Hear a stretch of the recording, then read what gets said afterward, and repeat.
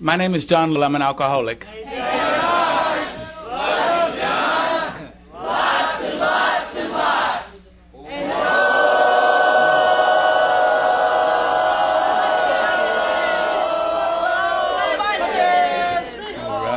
All right. Thank you. Thank you all. I need that.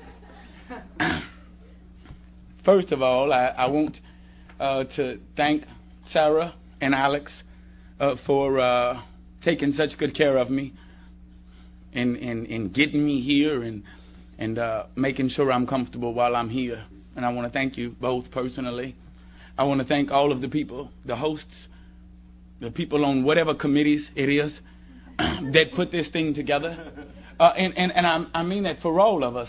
I am speaking just for me, but not just for making it possible for me, but anybody that had anything to do with putting Tiki Paw together and making it possible for all of us. I want to thank you, and it means a lot to me. There's something else I want to say. I have to say it, that most of the time, 7 days a week, 24 hours a day, I'll tell you that I'm real grateful to be sober. And that's one of the most important facts of my life. And right now, it's a little different, and I'm real grateful for it. And that is that I'm grateful we're sober, all of us. And that means a lot to me, man. It does. I'm real grateful for that, man. Because I don't believe there would be much me without us. And I mean that.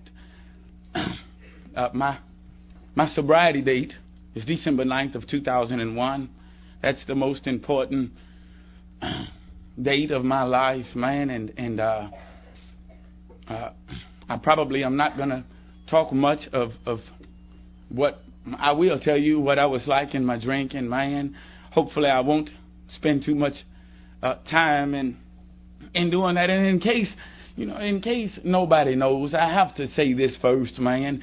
In case somebody in here does not know, you never have to take another drink of alcohol another day in your life unless you want to. And you can breathe now, man. I can remember the first time that a guy told me that. I won't say his name, but he said, "Son, I'll tell you 3 things." And I was shaking like a lost dog in the rain. And he said, "Son, I'll tell you 3 things. And number 1 is you never have to drink again another day in your life unless you want to." And I can remember by the look in his eyes he meant it, man. And I can remember exhaling. And he said another thing. He says you never have to be alone again another day in your life, man, unless you want to. And I said, God, dog, he meant that, man. And he said, third and most importantly is the program of Alcoholics Anonymous does not fail. It works 100%. And it's nothing personal. The steps have changed my life in a way in which I could not have ever imagined. And I probably won't be able to describe it all in words. I don't have a very big vocabulary to do it. But you know what? I've put a couple of words together. That about sums it up, and that is, words can't explain what words can't explain. I can't describe what I can't describe, man. And let me tell you, since I've been a member of the program of Alcoholics Anonymous, I've seen more beautiful experiences and had more beautiful experiences that just blow my mind, man. And I love them. And I want more of them. I used to be the kind of person who always wanted one more drink or one more whatever you'd give me, man. And today, I'll tell you what, I still am stuck on one. But I tell you, I want one more day, man. I want to do one more inventory. I want to do make one more amend and get a little bit closer to somebody and help one more drunk, man. I'm always stuck on one more. And it's good for me, man. It keeps me coming back. Y'all don't have to tell me. I'm real grateful for it. I'll tell you that one of the first times when I look back on my drinking and I could see the progression of my alcoholism. And let me tell you, and this is important that I say, that I suffer from the disease of alcoholism. And just as if a person has cancer or diabetes, that person can follow a certain course of action and live relatively free from the symptoms of those diabetes. It's the same with my alcoholism. I take a certain course of action and I can live relatively free from the symptoms of my alcoholism. And I'm grateful for that. I'm grateful for it, man. And I wanted it. I wanted it when I knew it existed. There's been little to no resistance, man, on my part. And I'm gonna clear this up real quick. If I talk arrogantly, my arrogance is in my Creator. My arrogance is in the program of Alcoholics Anonymous, and I know that if I take the same steps, that if I take the same actions that men and women have been taking for 71 years now, then more than likely I'll live a fairly happy, peaceful, and free existence in life. And I'm real confident in that, in my arrogance. And confidence is in you people, and what I've been taught. So please don't take it the wrong way. I look back and I had been drinking alcoholically for some time, but I'll tell you, one day I went to school, and I don't know why, because I never did around this time, but I had gotten out of school, and I was about 16 years old, and I had gotten out of school, and this was around the Mad Dog 2020 era.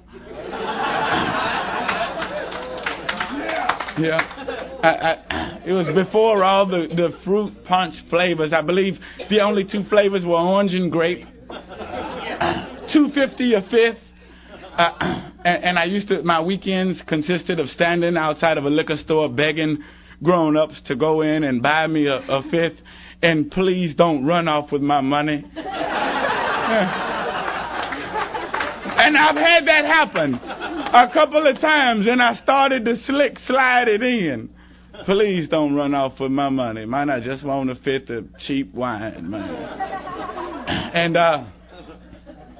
I've been drinking it a lot, man. And I came home from school one day, and a few friends of mine had skipped school and were already 2 sheets in the wind, man. And they automatically handed me a fifth of orange. And I popped the bottom of it, shake it up, and I took the cap off real quick, and I put it up to my mouth, man. And as soon as I got something in my mouth, my system wouldn't accept it.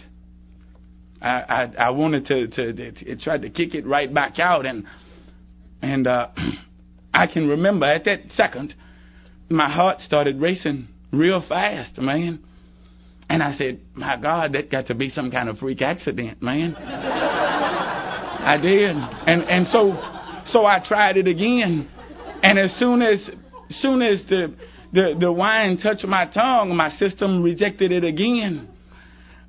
And again, the reason I point that out is because I felt as though someone would hold me over a cliff, and as though my life depended on being able to get that wine down me. And it scared me that I couldn't, and I never knew. I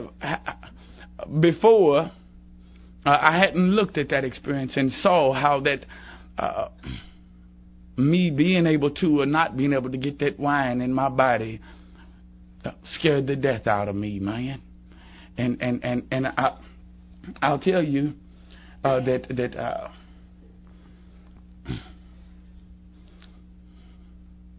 I believe that every time I drank alcoholically. I love the way booze tastes, and I love what it did to me, and I loved it every time. There wasn't one day that I put booze inside of me in which I was good, man. I was good. Anything that went on, I could be okay with booze. And having a lot of difficulties at home. One of the last days that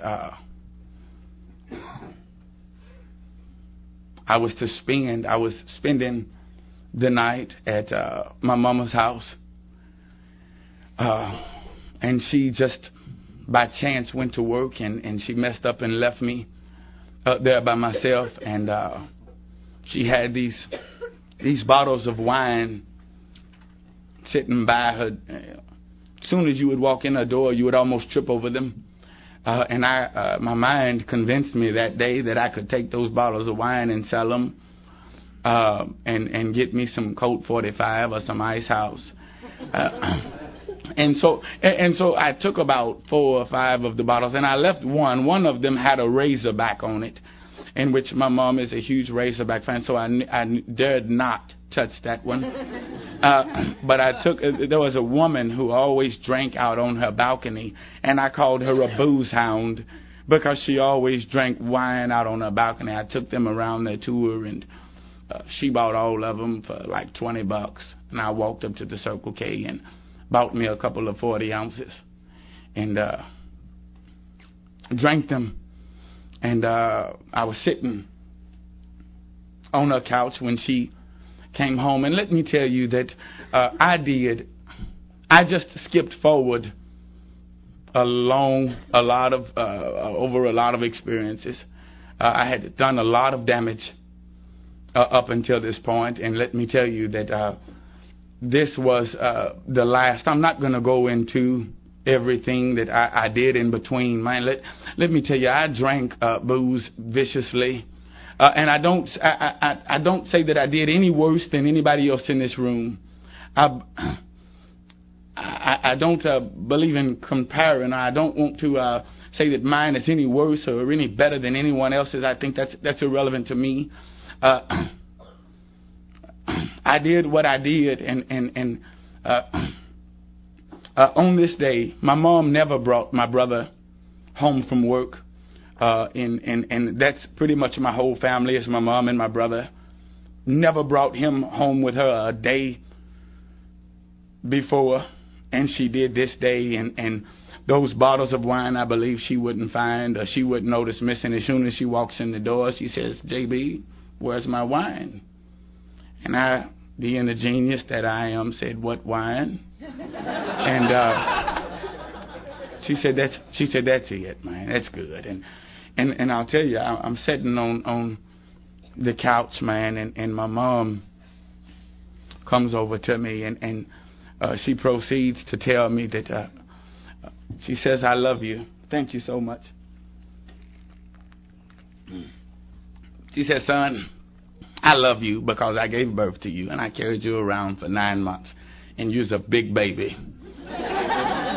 She said that. And she said, "But you know what? I don't like you, son." And my brother, she walked off to get some of my belongings that I had left there. And my brother walked up to me and said, "John, do you have another family somewhere in which you don't steal from and you don't just destroy? Because you do that to us." And he said, "I'm just curious to know, do you have another one in which you treat good? And maybe that'll bring me some comfort. That'll make me feel a little better."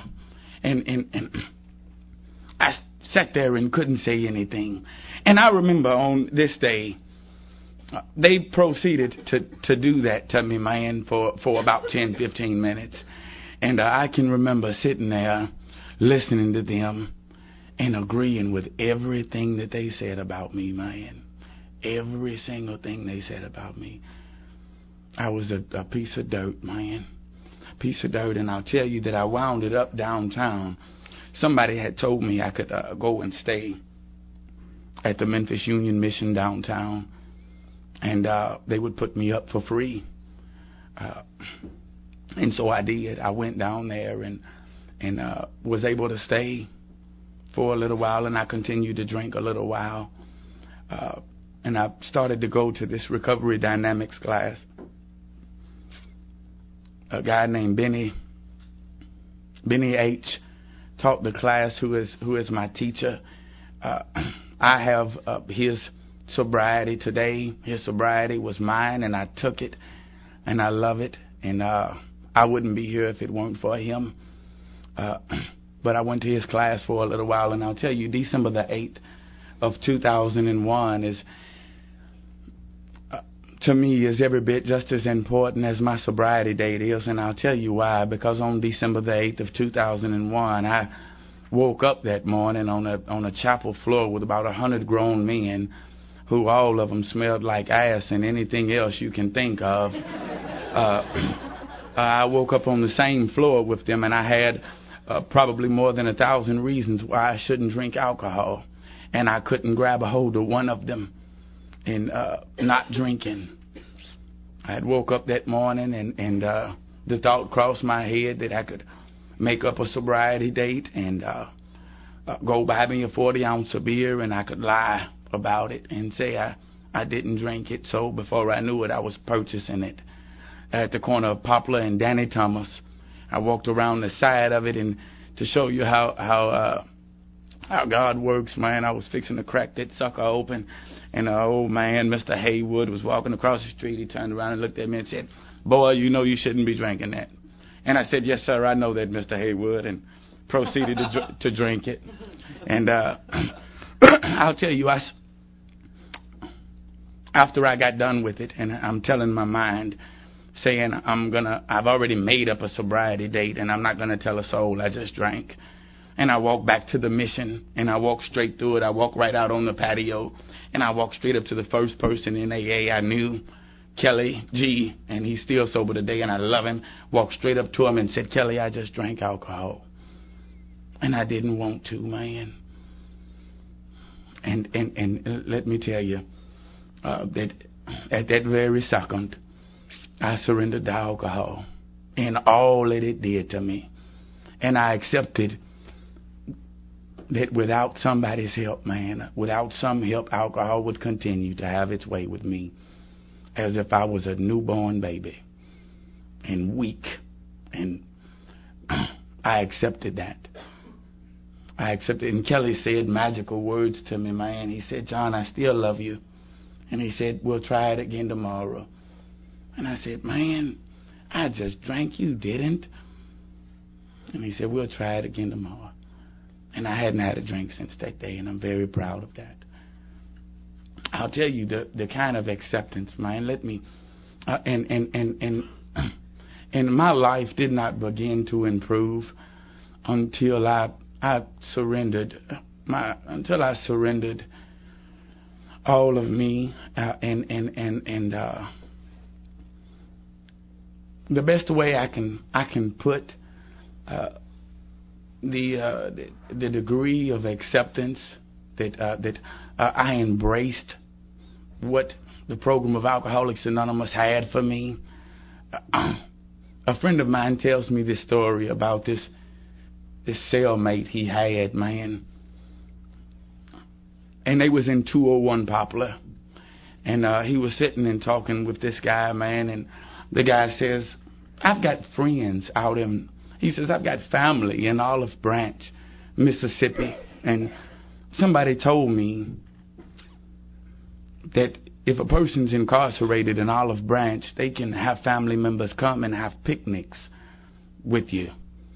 And he said, "I think the next time I go to jail, I'm gonna break the law in Olive Branch so I can have picnics with my family." He did. And I said, "Damn, man, that's powerful, man. That is powerful." The thought never occurred to dude to not break the law anymore. He was totally okay with the fact that he was going to stay incarcerated and continue to break the law. But the next time he broke the law, he was going to be in Olive Branch, Mississippi. That's beautiful to me, man. It is. That is acceptance. It is. That is acceptance.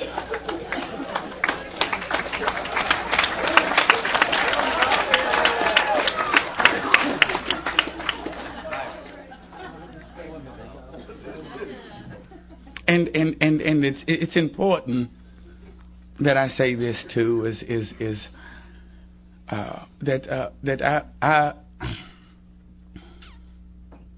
I believe in the suggested. I love the Big Book of Alcoholics Anonymous. I haven't said that I love the Big Book of Alcoholics Anonymous, and it saved my life.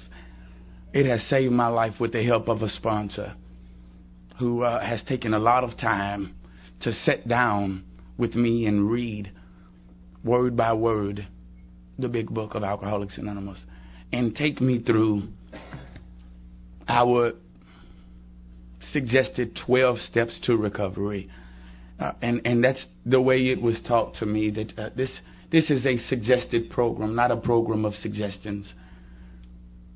And you know what? If I'm real glad that my sponsor burned certain things into my mind, man, to where I know without a shadow of a doubt today that I can get and stay sober on a one day at a time basis, man.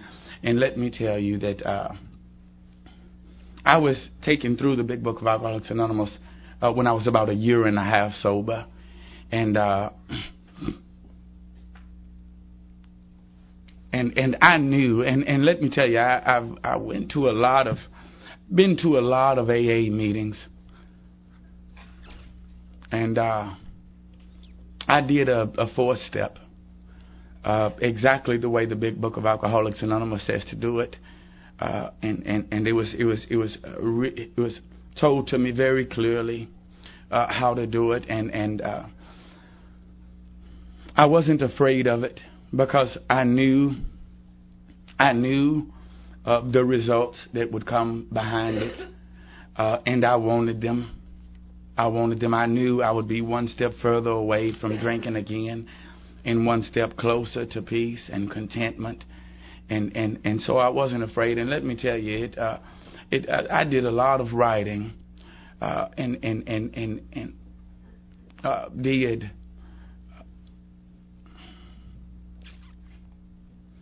tell you, I had a lot of help.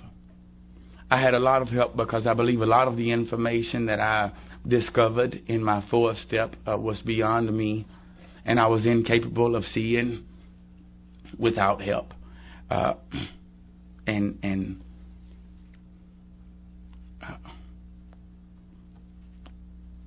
When I was done, my sponsor and myself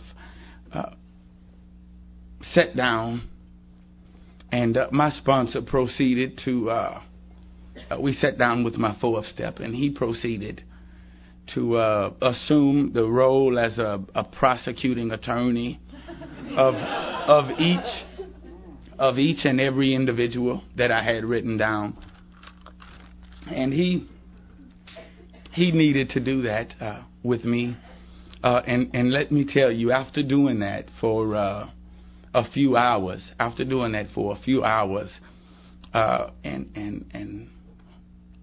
it was important for me to get to the truth, because my mind only told me lies. It only pointed out to me what you had done to me, and I had good reason to be resentful and be angry. And so after doing that for a certain period of time, I was able to get to the truth a lot easier. And I have to say that at about 2 years sober, I had made virtually no amends. And I was fortunate enough to get an amends sponsor, and my sponsor is very clear, and a lot of people say that there is a miracle that happens in the 12 steps, and I've heard lots of people say they don't know exactly where it is, just to work all 12 of them, and it's guaranteed to happen. Well, my sponsor will tell you that his experience is it's as a result of making amends. And I was fortunate enough to be a real big thief when I was drinking. And I'm very sarcastic when I say fortunate enough. And let me tell you that by the time I made it to the amends, and I believe that my sponsor's experience became mine. And it's important that you all know this, that I had a great experience in doing my fourth step. I had a powerful experience in the fifth step, and I got everything that I was supposed to get from it. And I went,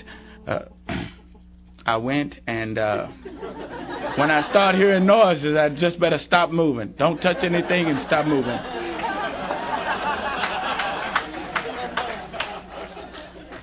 And I had great experiences. I took my hour after I was done and looked over what I was supposed to look over and asked myself the questions like I'm supposed to. And let me tell you that the most powerful experience I've ever had in my entire life was as a result of making amends and paying back folks' money. I'll tell you a quick story, and I'll make it quick. When I was 16 years old, I worked at Sonic Drive-Thru. I was a cook. And one night I was cleaning. The manager was kind enough to help us clean. And I had found myself over by the cash drawer. And I looked down and seen a little brown envelope that had a dollar sign and $1,000 that I would have sworn he left for me. And so I kindly bent over and picked it up and went. Found the trash, and I threw it in some trash, made it look like trash, said, I'm taking this out to the trash, took the trash out, came back in and proceeded to help him look for it. The envelope for about 2 hours. And finally I said, look, man, I've helped you look for it. If you won't strip me down, I don't have the money, I'm leaving. He said, no, I don't want you to strip. Just go.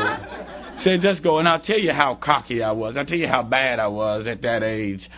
I went back and got the envelope, the money, and by the time I'm about 3 stores down, I'm crossing Mendenhall and Winchester. I'm counting the money, and it's $850. I want to go back and tell them they shorted me $150.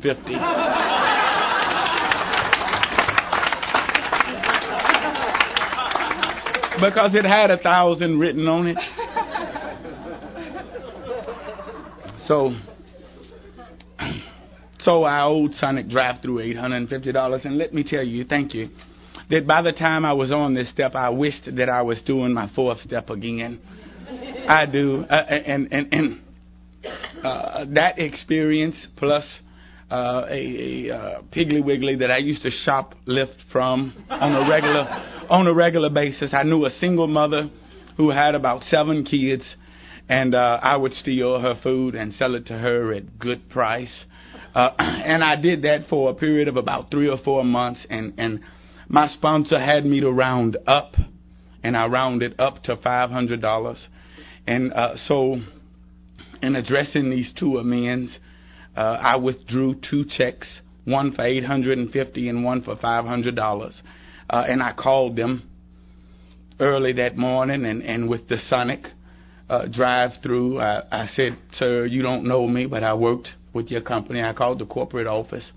Said, you don't know me, but I worked for you, for your company at about 16 years old, and I have some money that belongs to you.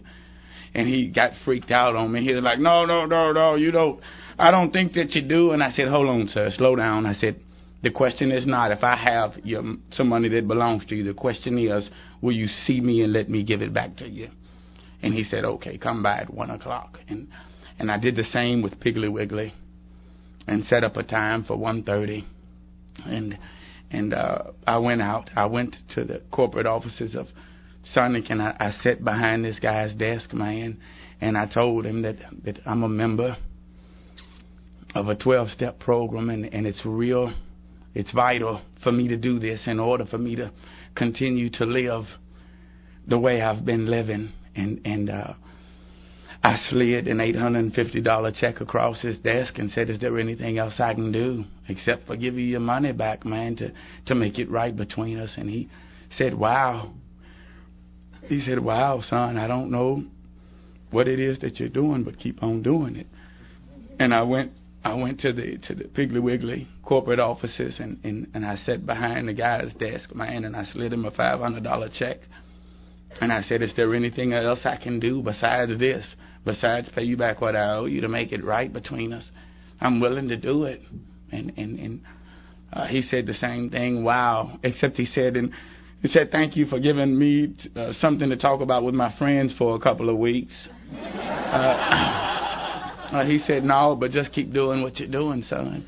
And what's more important than that is at about 2 years sober, I don't know how to describe other than to say I had a lot of questions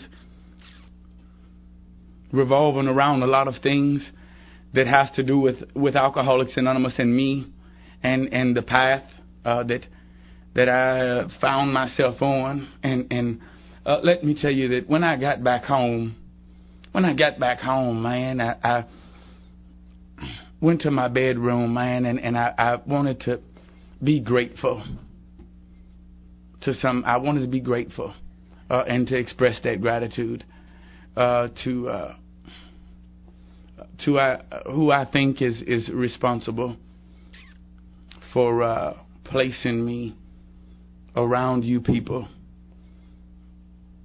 who gave me access to the sponsor that I have. I wanted to express that to this person, and I did. I did, and I said thank you a bunch of times, and I said that I don't know how I was able to muster the willingness to do that. I said, I'm glad that I didn't spend too much time thinking about it, or I might have changed my mind. And I'll tell you that when I stood up, I didn't see anything. I didn't feel much outside of an extreme gratitude.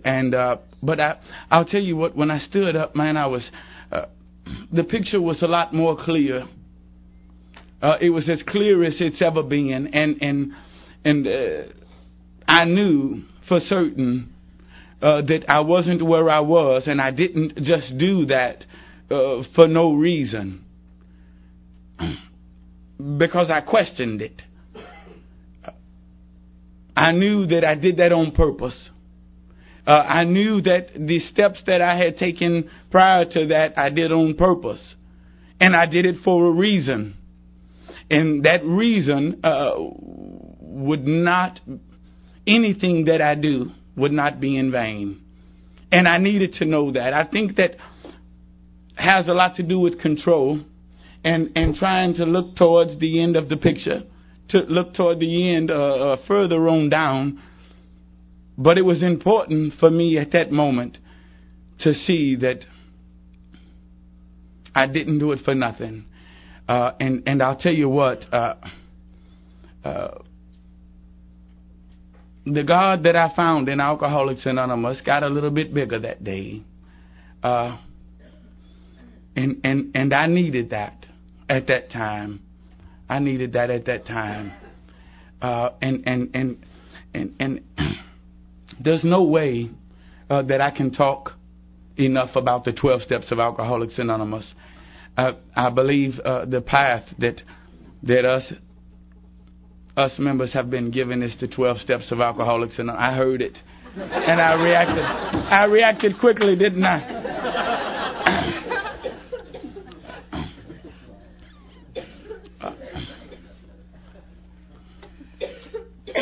There's no way that I can sit here and talk enough about the 12 steps of Alcoholics Anonymous, and I'm not gonna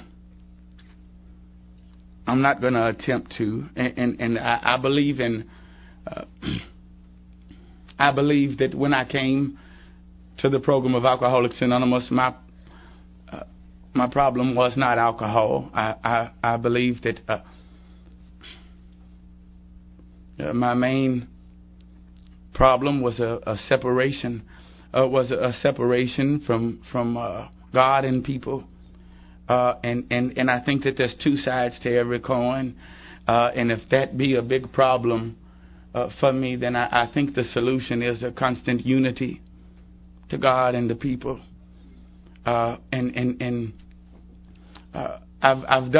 taken a lot of actions in this program out of fear. I won't lie, I have. And you know what? I've probably done a lot of work out of fear. And I'll tell you, I don't say this boastingly. I say it because I think that it's important that I notice and I realize my growing spiritually. But a day came. No, that's the microphone. That's the microphone, not a phone. That's me meddling with stuff up here. Touching. I have to touch on it. You know what? The 12, and I love. You know what? I heard my new friend Paul back here. I was in a meeting with him last night. Man, he pointed out and I love the Big Book of Alcoholics Anonymous. I love the 12 and 12. I love our literature that we've been given. And he mentioned something about the warnings that's in the books, warnings that are written. And I've just now sort of picked them up, and I'm noticing the warnings that the people who wrote the book gave us. And there's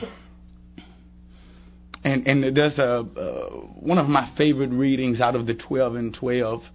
It's a huge warning for me, and it says, I believe it's on page 174, and it says, unless each AA member follows to the best of his or her ability our suggested 12 steps to recovery, and here comes the warning. It says, he almost certainly signs his own death warrant.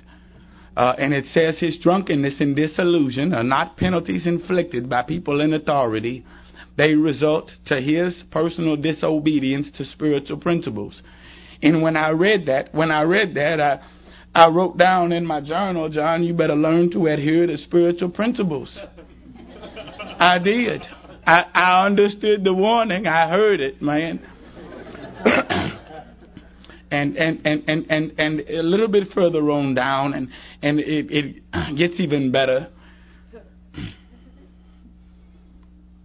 It says, so we of AA do obey spiritual principles. At first, bless you. At first, bless you, young man.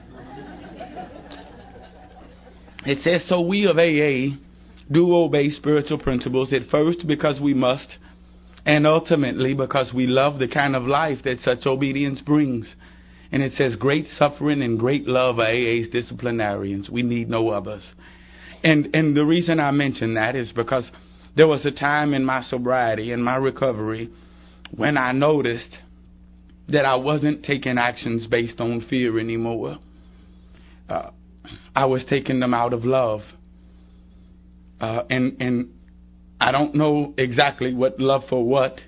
I know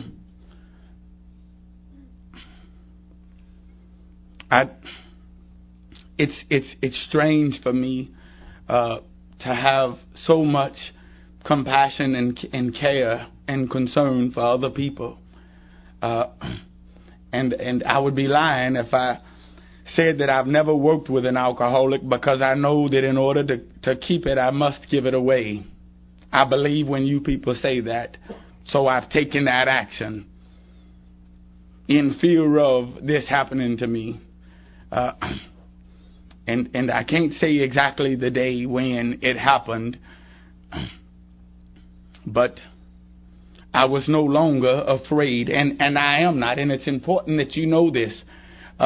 Beer, alcohol, liquor does not frighten me in any way, shape, or form today. I frighten me a lot of times. I scare me. But I don't take actions because I'm scared. I'm not even scared of the consequences that liquor causes me. And I mean that when I say it. I mean it when I say it, that the consequences would be exactly the same. The program of Alcoholics Anonymous saved me from an alcoholic death. And us alcoholics are not real good at dying immediately. We have a high threshold for pain and can take lots of pain. And let me tell you that I lived on the streets of Memphis, Tennessee long enough to where I could still be living on them now. I had learned how to stay warm and not freeze in the wintertime, and how to live outside and not burn up in the summertime. And I would still be living and dying that alcoholic death. And that does not scare me one bit today. Not one bit. And that's beautiful for me. That's beautiful for me. Something had just come. You know what? It came to me, man, that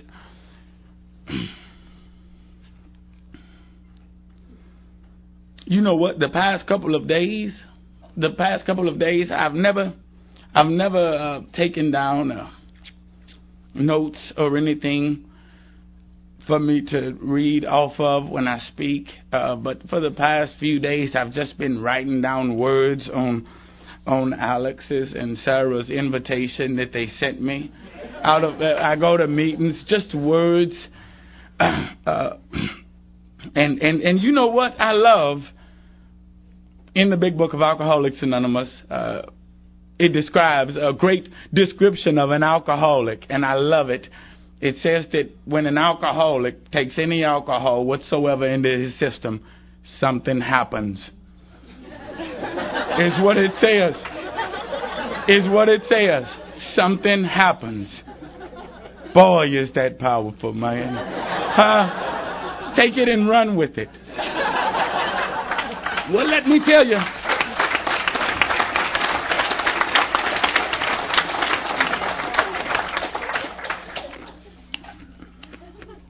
There's two sides to every coin. And let me tell you that when a person takes the 12 steps of Alcoholics Anonymous, so does something happen. So does something happen. When a person accepts what this program has to offer wholeheartedly, something happens. Something happens. And I'm more grateful for it than I am for anything on this earth. Let me tell you that with the acceptance of the program of Alcoholics Anonymous, I'll tell you what a big piece for me was. When I came into AA, I was 24 years old, and I had a 3-year-old girl, a beautiful daughter, the most beautiful girl that's ever walked the earth. And I had seen her maybe once when I come into AA. And it hit me one day that all the love you have in your heart for your little girl, John, is not enough to keep you sober. And let me tell you, I have an amazing mom who would kill or die for me. And I love her more than anything on earth, man.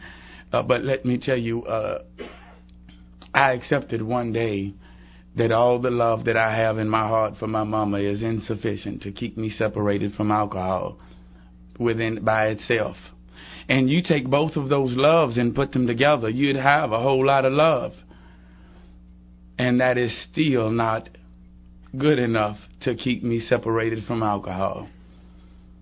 And I'll tell you, man, when you get through, and nobody said that to me, it hit me, but you get a sucker to accept that fact, and I promise you won't have to tell him twice.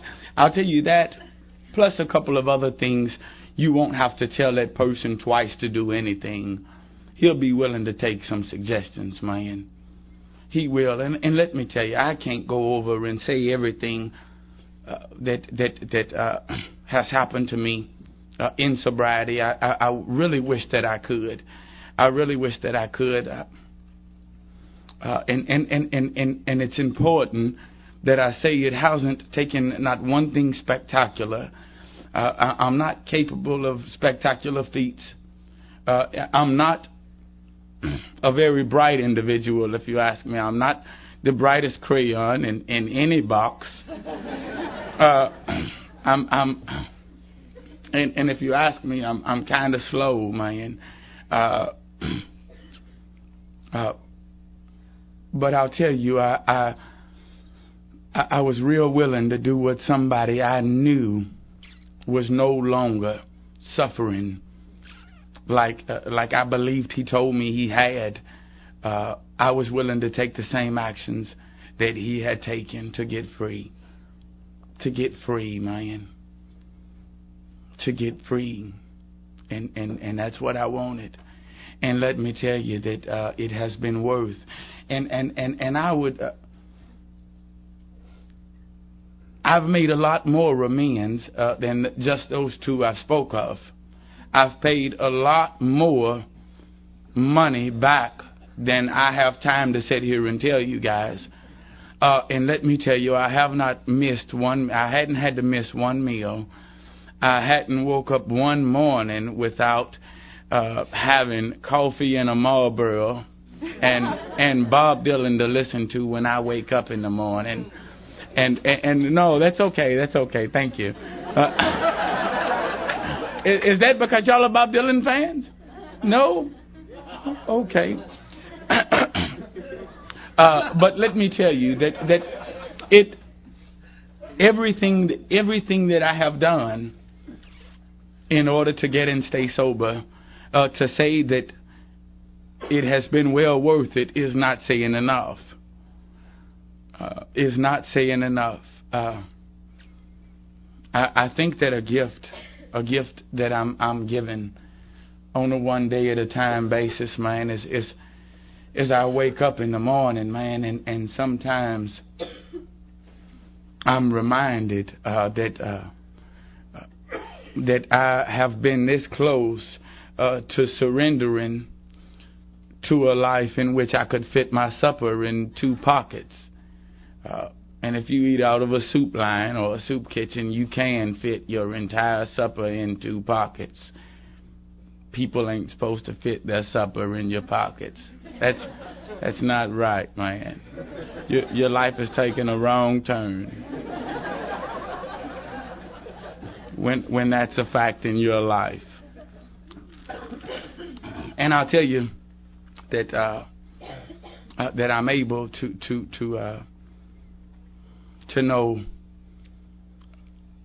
know that some people don't make it.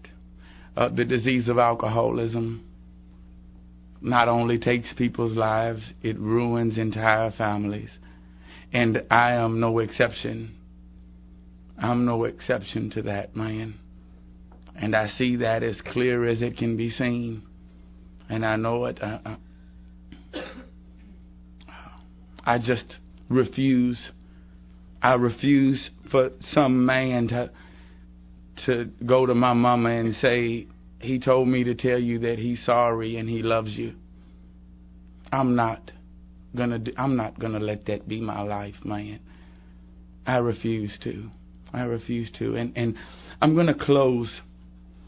And you know what? I hope that each and every person sitting in this room refuses to and takes what they want. And let me tell you, I was talking about it earlier. When I was done drinking, it's not a man big enough in this room to have kept me from finding something different. I'm going to tell a joke and shut up. And this joke has a good point to it. So after I'm done with it, please let me tell you the point.